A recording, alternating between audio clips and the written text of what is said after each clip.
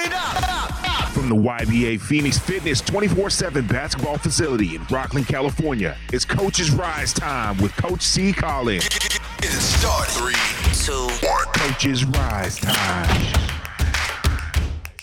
Hey, how you doing? You back? Coach's Rise time. Talk a little bit of basketball.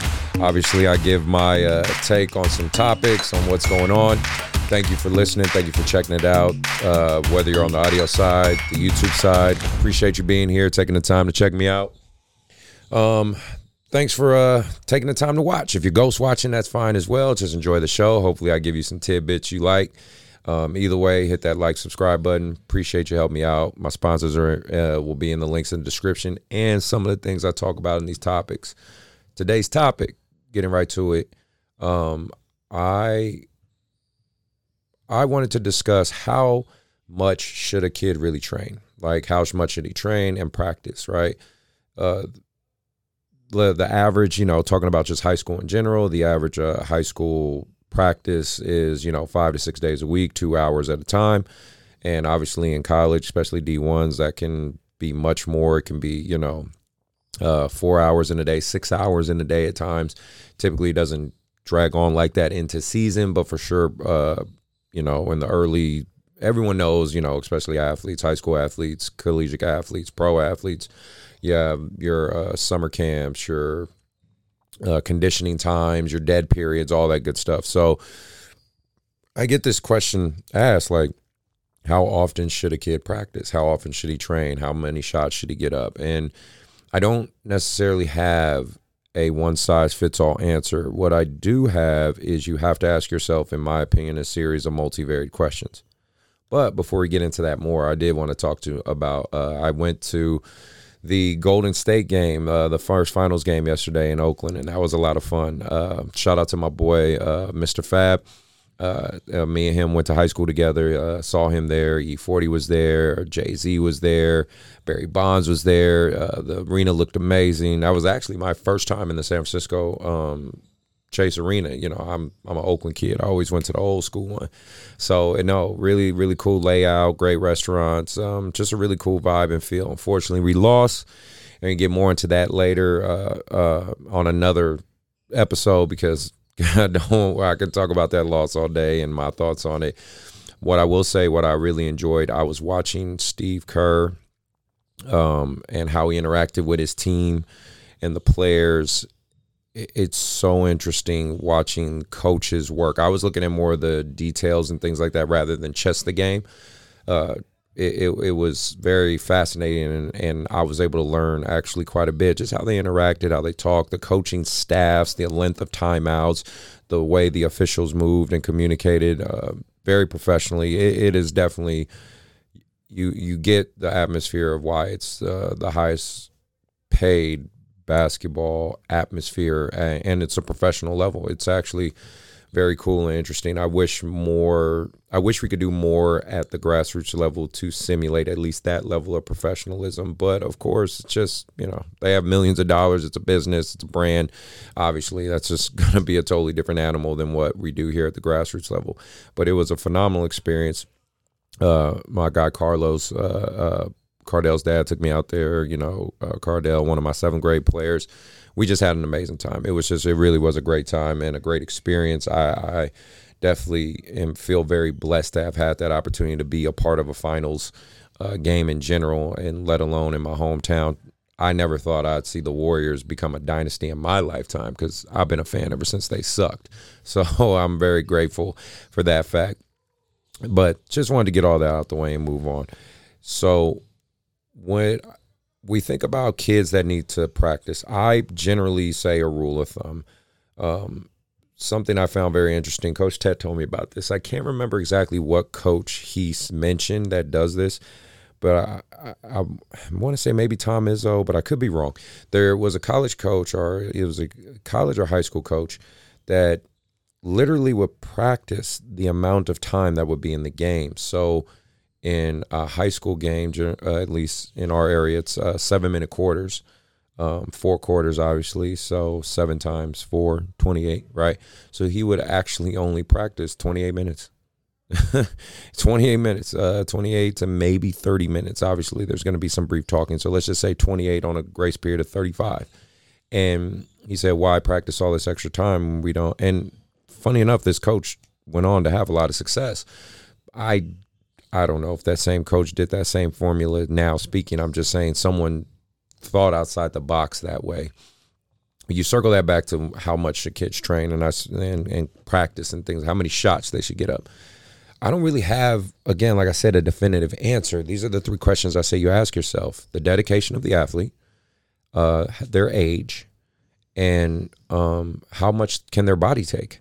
The amount of length and time I would have a 26-year-old fresh out of college trying to go to the G League or overseas, or even getting ready for, let's say, an NBA combine or, Pro Am League.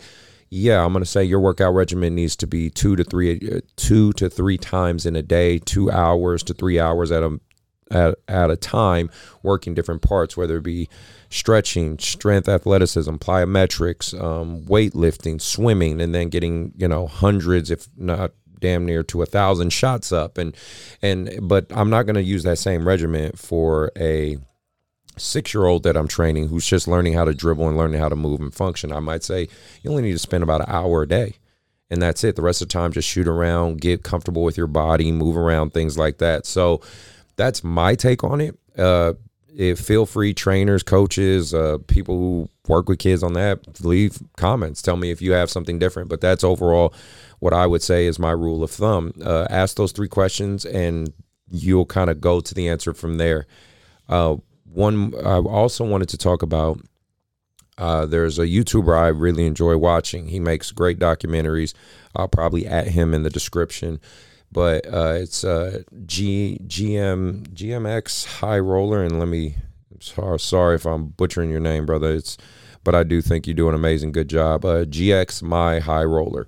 He did a great take after this finals game, asking, have 3-pointers ruined the game? And I want to play a little bit of it for you right now. I'm going to play it off my phone, and you guys can, check it out yourself a little bit. I'll obviously play the clip more so on the YouTube side, but this is more for the audio side.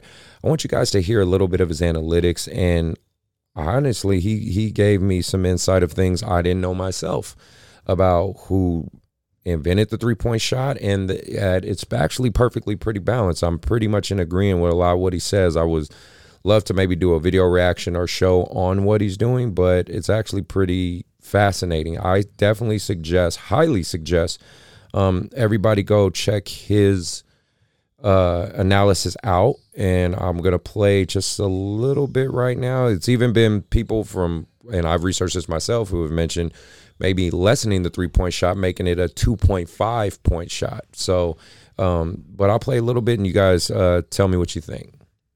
If a team isn't efficient at shooting threes, then 3-pointers won't provide an unfair advantage. If a team is good at shooting threes, they end up getting easier shots from everywhere else on the court, which results in that team being less reliant on the 3 ball. Regardless of how you get there, it really all boils down to one thing: shot value. For the majority of the last 30 years, the value of an average NBA shot has virtually remained exactly the same. 1. As in 1 point per shot attempt. And throughout the last 3 decades, the average 3-point attempt did yield teams a more productive result. 3-pointers on average being worth 1.03 points per shot attempt, and 2-pointers being worth 0.96 points per shot attempt. This is why many people believe the 3-point shot provided an unfair advantage. It is simply too valuable in comparison to 2-pointers. And this was the case for a very long time. That is, until the secret got out, teams made adjustments, and this happened. For the first time since the 3-pointer was introduced to the NBA, the 2-point shot has become just as valuable as the 3-pointer. And this season, for the first time ever, the 2-point shot actually became more valuable than the 3-point shot. Somehow, as the league was in a mad scramble to see who could sink the most threes, they inadvertently turned 2-pointers into the most valuable shot in basketball. But let's say we nerfed the 3-point shots and made it worth just 2.5 points. Well, then this graph would look like this. And instead of being a weapon teams can use to balance their offense and keep the defense honest, the 3-point shot virtually becomes obsolete. The risk of taking it would far outweigh the reward. Abe Saperstein and Ray Meyer, they were right all along. They may not have known it at the time, but they were right. This arbitrarily length shot added to the game 70 years after its inception is somehow right where it needs to be and worth exactly as many points as it should be. So, yeah, you guys heard that. You guys heard who the inventor of the 3-point shots were.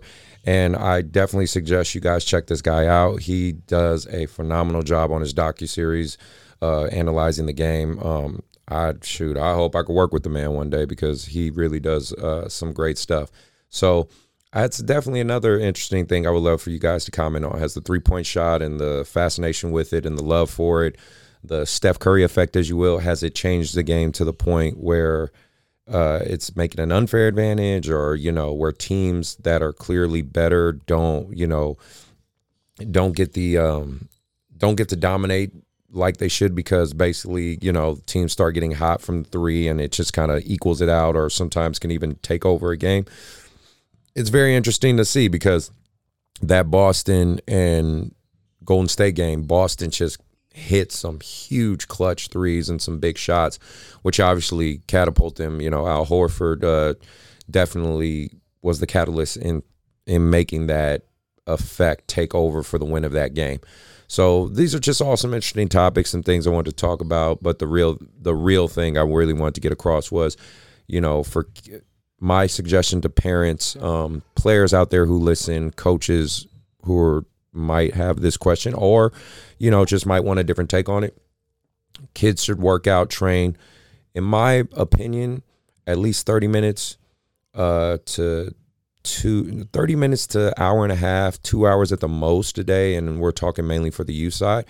But obviously, if you're dealing with pro athletes, collegiate athletes, things like that, then it varies. But like I said, ask yourself those 3 questions. I think you'll overall get the answer you're looking for, and it'll probably make sense in that regard. But, it's to each its own. I don't have a definitive, yes, do it this way, no, do it this way, yes, do it this way. I will include a link to another YouTube channel that I kind of check out, and they have some good takes too. It's called channel Deep Game. He's another trainer that talks deep analysis of basketball, of the game, and things like that. You guys can check him out and, figure it out for yourselves. But I highly suggest every kid just get the hell out there and dribble a ball, do something to get better every day, and you'll be on the right path as far as where you need to go. That's pretty much all it takes for that. With that being said, I appreciate you sticking around to the end. Again, hit that like, subscribe, hit the Patreon if you want to support, and check out the main show, About That Life podcast. Everybody, be safe, live your life, be happy.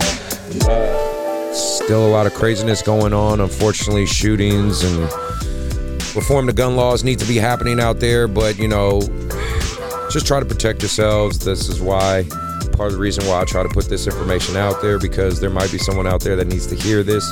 You are valuable, you are important, and you all need to take care of those who are around you and loved ones. Just be safe.